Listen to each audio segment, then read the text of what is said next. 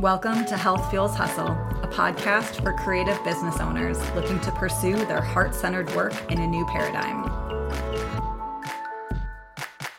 Hosted by me, Amy Koretsky, a breathwork and wellness coach for mind, body, and business.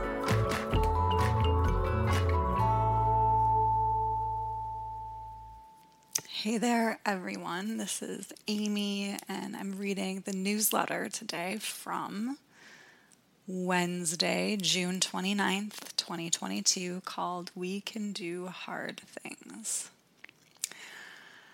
So yesterday I did a hard thing, or at least for me it had always felt like an impossible thing up until yesterday. What is this hard thing I did? Drum roll, please. I ran a mile. Actually, a little more than a mile. Really, that's it. That's all I did. But I ran more than a mile without stopping. I didn't do it very fast, but I also didn't stop along the way either. And yes, I know that a mile might not feel like a very long distance to many of you, but for me, it was a big, hard thing.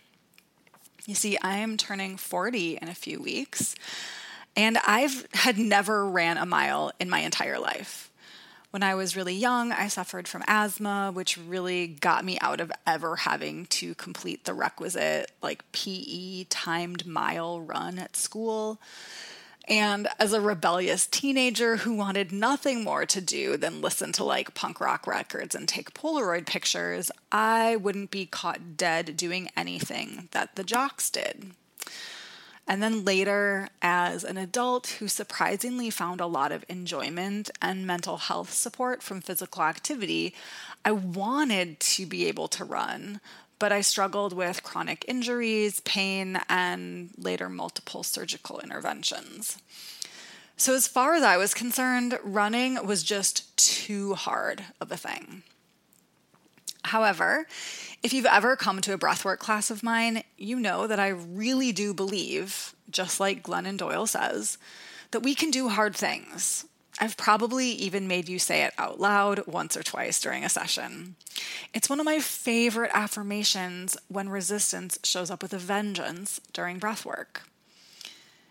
And I believe that we can do hard things in our businesses, just like we do in our lives. Think of all the hard things you've maybe done as a business owner. Starting a business from scratch or taking the leap of leaving a day job. Putting yourself out there in your marketing with authenticity and vulnerability. Maybe anything related to money, like asking potential clients to pay you, raising your rates, learning how to do your bookkeeping, or maybe making a big investment and spending more than you've ever spent before. Maybe it was pivoting your business when it no longer lit you up. This one often feels extra terrifying in the moment, but also extra liberating once we're on the other side. Or maybe you've done the hard thing of showing up to your business day in and day out, even when you're feeling tired, frustrated, or alone in your work, but doing it anyway because you believe in what you do. Each of those examples above comes from my own experience. I've done each of those hard things and somehow made it through to the other side to tell the tale. And the things that were true for me then, the things that helped each hard thing feel a bit more manageable, like taking it step by step, trusting my own timing, and leaning on support along the way, are still true for me now. So I used that same framework back in March when I decided I wanted to start running. At the time, it had been over a year since my most recent spinal surgery. The pandemic was still raging enough that I didn't really feel comfortable going to a gym, and both my physical and mental health were in desperate need of the medicine that only exercise offers me. So after feeling a wild bolt of inspiration from a podcast on how to become a runner, I looked up some local 5Ks in my area and found one along the beautiful bluffs of the Mississippi River in southern Minnesota. Before I knew it, I was texting my partner to see if he wanted to run a 5K with me this summer. Now, that was over 4 months ago, and even though my Couch to 5K app tells me that I should be running 22 plus minutes without stopping, and that I should be nearly ready for the 5K in 2 weeks, today was truly the first day that I ran more than a mile without stopping. And an old version of me, a more demanding and exacting version of me, would have been disappointed in myself even right now. Like the fear of having to do something that really I'm still kind of unprepared for would have convinced me that I should just give up and quit instead of humiliating myself. But luckily, that me is not the current me. The current me is more self-compassionate. She's more trusting of her slow but steady pace. She's not as concerned about the conventional wisdom or comparison syndrome that running provides. The current me is willing to celebrate even the smallest of successes by excitedly texting friends of my newest accomplishment and relishing in their unbridled joy for me. The current me is someone who really believes that she can do hard things. And guess what? You can do hard things too. That's true whether the hard thing is facing something big and scary in your business or showing up every day in the hard parts of your life. It's also true when we are collectively doing the hard work needed right now, which is needed more than ever as shit continues to hit the fan in this place we call America. There's a lot of things that need doing right now that feel really hard. And that's because they are really hard. But remember, we can do hard things. And 2 final little notes. The first one is a bit of self-promotion. I'm going to invite you to plan your quarter 3. Oof, can you believe it's almost July? Plan your quarter 3 with me on Tuesday, July 5th. Next Tuesday, July 5th, from 10 a.m. to 12 p.m. Central Time, I'm holding a public breathwork and planning workshop to help us prepare for the next business quarter.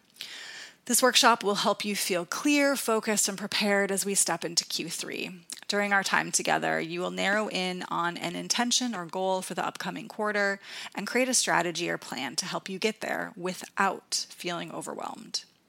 The workshop is going to be live over Zoom, and the breathwork will be the only portion recorded. This means that we will be crafting our intentions, plans, and strategies during the workshop. So you will leave with an actual vision and plan to work from, not just another workbook sitting unopened in your inbox for the next 6 months. I will say that the breathwork portion will be recorded and shared with attendees and Patreon subscribers afterwards. However, the live discussion will not be recorded, and therefore live attendance is strongly suggested. The cost is sliding scale $22 to $66 with $44 as the suggested price, and there will be a link to register in the show notes. Alternatively, this workshop is free for Patreon supporters. If you want to be a Patreon supporter, you can go to patreon.com/Amy Koretsky.